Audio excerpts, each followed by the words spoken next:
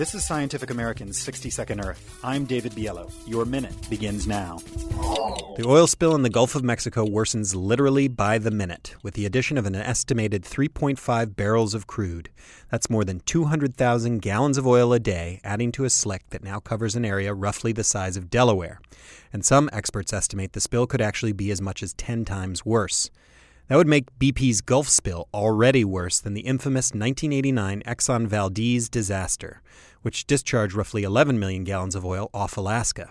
But it would take 2 more years of spillage to catch up to another deep-water catastrophe, a blowout in an exploratory well off the coast of Mexico in 1979. That spill took more than a year to stop, spewing an estimated 140 million gallons of oil into the Gulf. And that's dwarfed by the willful spill of oil by Iraq's Saddam Hussein, who dumped roughly 1 billion gallons of oil during the 1991 Gulf War, at least a quarter of it into the Arabian Gulf.